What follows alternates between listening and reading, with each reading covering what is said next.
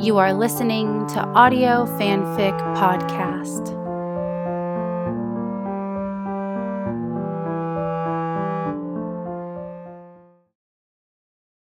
A Midnight Clear by Syntax 6 on Omniscribe. It took 7 years and a stack of triplicate forms to have someone declared legally dead. So Scully's life had merely been in limbo, awaiting a final verdict. Always one to rush to judgment, her mother had shown her a headstone with her name on it.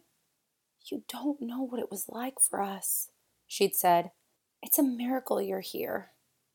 She didn't feel like a miracle. She felt light, almost hollow.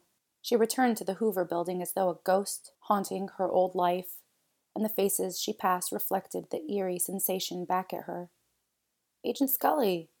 Hank Higgins, the security guard at the door, gaped openly. "I haven't seen you in months. I asked where you'd been off to, and they told me you were gone." "Well, I'm back, thanks," she replied lightly as she fished out her keys and then walked through the metal detector. "But just visiting today."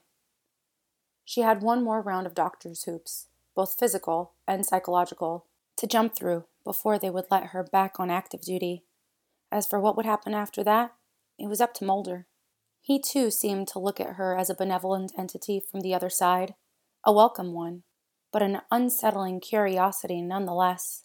She found him in almost the exact same spot in which she'd left him months before, typing furiously amid piles of folders, a pencil clutched between its teeth. "I could use your help," she said by way of announcement. Mulder's shoulders tensed, and he swung around in the chair, looking vaguely alarmed. "Scully," he said, relaxing a bit when he saw her standing whole in front of him. "What are you doing here?" "I was in the neighborhood, tree shopping, actually, and I thought you might be able to help me." She did not want to have this conversation in the office, where anyone might be listening, nor in her home, where she could still see Duane Barry through the window. "Sure, of course," he answered, already scrambling to get his coat. "It's close to quitting time, anyway." "What are you working on?" she asked as they waited by the elevator. "Oh, nothing in particular," he replied and scuffed at the floor with his shoe. Skinner had told her the truth, that Mulder was combing the abduction literature for any connection to Skyland Mountain. She was home, but he was still stuck up there, among the waving pines. "You're starting Christmas early this year," he said as they exited into the chilly evening air. "Looking for a tree already? Best to shop early before the good ones are all gone." She wanted a big one this year, large enough to span the window and remove the smell of fresh paint in her living room. She had half a mind to leave it up through Valentine's Day. They took her car, the one that still had a quarter tank of gas left from before. Mulder redirected the heating vents so they were all pointed at her. "We had a cat for a few years when I was younger. Samantha brought him home from school, and by the time my father got home, she'd named the cat Fred and dressed him up in doll clothes. Fred loved Christmas, especially the tree. In the middle of the night, he'd mount that thing like it was a mechanical bull, and then it was midnight at the OK Kitty Corral. Your mom must have loved that." "Oh, that was just the start of things. He would shake the tree until the ornaments fell off, and then play hockey with them around the house. Sam loved that animal, but when he ran off and disappeared, I don't think my parents looked too hard for him." The Christmas tree lot was doing a rather slow business, and Scully was able to find a parking spot with no trouble at all. She inhaled deeply, taking in the smell of pine and sharp winter air. The wind stood Mulder's hair on end, and he squinted at her across the roof of the car. "What do you say, Scully? Let's go bag us some big Christmas game." She walked directly past the wreaths and smaller trees to majestic firs on the far side of the lot. Temporary spotlights were rigged up on makeshift wooden poles, highlighting some of the more impressive specimens. She circled, honing in on her prey. "What do you think of this one?" he asked, hauling a 7-footer to its full height. "Crooked at the top." He laid it back down and they moved on. Scully reached in with one glove and wrapped her fingers around a sturdy trunk.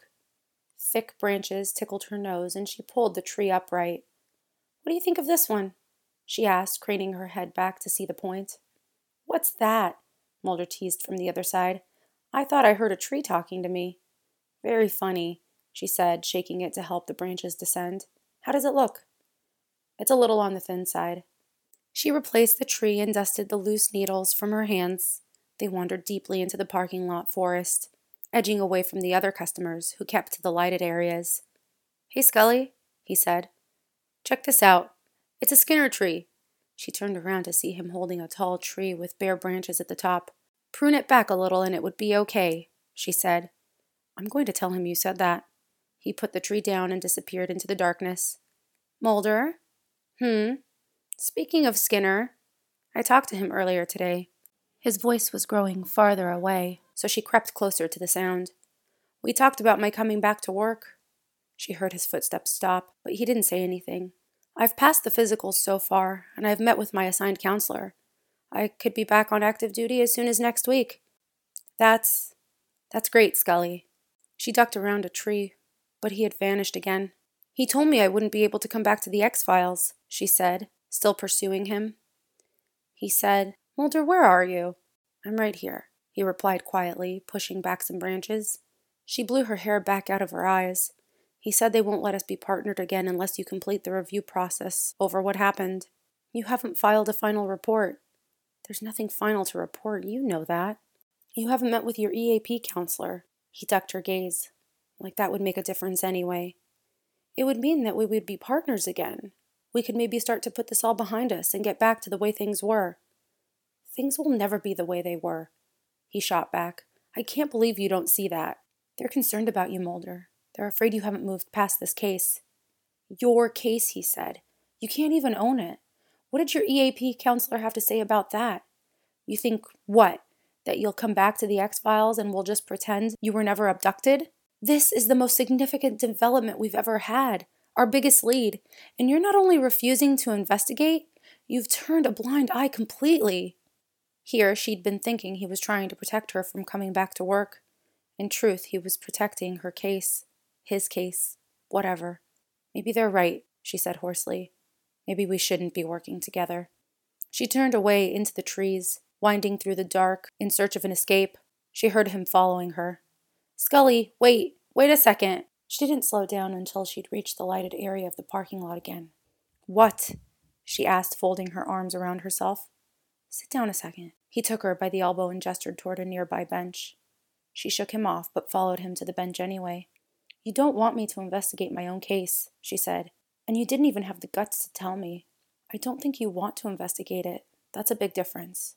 From what I understand, you've been doing little else for months now, Mulder, and haven't gotten anywhere. This big lead you speak of, where is it? There have been no arrests. You have no suspects. If we had something tangible, I'd say let's go for it. I'd be right there with you, knocking down doors and demanding answers." He rose up slightly and pulled out his wallet. Inside was a folded piece of paper, which he handed to her. "What's this?" "Your mother had this filed, but I intercepted it. It wouldn't have gone through anyway." She unfolded the paper and tilted it toward the light. It was an application to have her legally deceased. Under cause of death it read homicide, and Dwayne Barry was the stated killer. Suspected manner of death was blank. "It was a bunch of lies," Mulder said, his hands shoved deep in his pockets. "It's irrelevant now." She folded up the paper and tried to give it back to him, but he wouldn't accept it. She shrugged and ripped it in half. "You see?" He turned to her. "That's your answer to everything. And your answer is to keep carrying it around forever. That's somehow more productive? There's nothing useful here, Mulder." She stood up, casting a shadow over him. "I want to come back. I want to find out what happened to me, but I can't spend the rest of my life caught in that one moment." She gave the torn paper back to him and left him sitting there. When he caught up with her, she had found the perfect tree. 7 feet, strong, full branches, and a beautiful point at the top. You know, I never really got the connection between dragging a fir tree inside the house and the birth of Jesus Christ. It's not like there were pine trees present at the nativity scene. You'd be better off decorating a bale of hay or a palm tree. "The tree is a symbol of life," she said without looking at him. With the help of an attendant, they got the tree tied to the roof of her car. "If you'd let me pick up my car," Mulder said, "I can come back with you and help you get it into the house." "No need." She could find a neighbor to help her. "Just drop me back at work then," he said as she slammed the car door. "Of course." When they reached the Hoover, he unbuckled his seatbelt but did not exit her car. "Scully, it's not that I don't want you back. It's what I've wanted for months. More than anything." But she had returned with no real information, no tinder to stroke his fire. It must be such a disappointment. "I'm here," she said.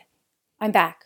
What happened, Mulder? I want to understand it as much as you do, but I have no memories, no way to process this part of my past. It's empty and there's nothing there for me now. I have no choice but to move forward. If you can't go with me, then I'll go alone. I can't be both a partner and a case file to you.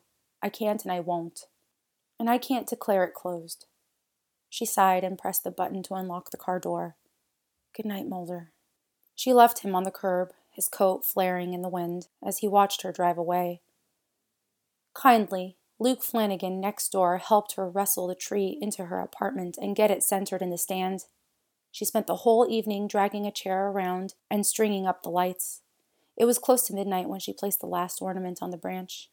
She turned off the lamp and admired her handiwork, and the room glowed with soft, colored lights, the tree twinkling at her in a merry array of tinsel, silver globes, and red-nosed reindeer.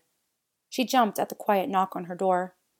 Mulder stood outside in the hall, and she hesitated a moment before deciding to risk her Christmas spirit by letting him inside. He hung back at the door for a long moment, and it occurred to her that he probably hadn't been to her house since it was last a crime scene. The tree looks great, he said with open admiration. What do you want, Mulder?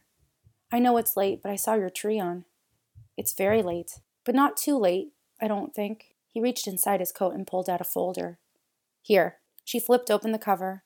It's my final report, he said. I thought you might like to read it and see if there's anything you want me to add. Dwayne Barry's picture rattled her, but she made herself look. She scanned through all the details, from her blood in his trunk to the decision to terminate her life support at the hospital. She skipped to the end, where the case was marked unsolved pending further investigation. He was watching her for a reaction, waiting for her to object, she knew. She drew a long breath and met his gaze. It looks complete to me, for now. He smiled broadly. You see there? I signed at the end. Like Christmas come early, she said, deadpan. She handed the report back to him. Can I offer you some eggnog, Mulder? He made a face. That stuff is disgusting. No thanks. I should get going anyway. Merry Christmas, Scully. She shut the door behind him and leaned against it, alone once more with her tree.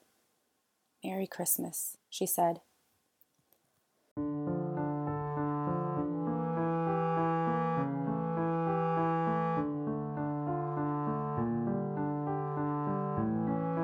If you like this story, please follow the link to the writer's page and leave some love. Kudos, comments, or subscribe.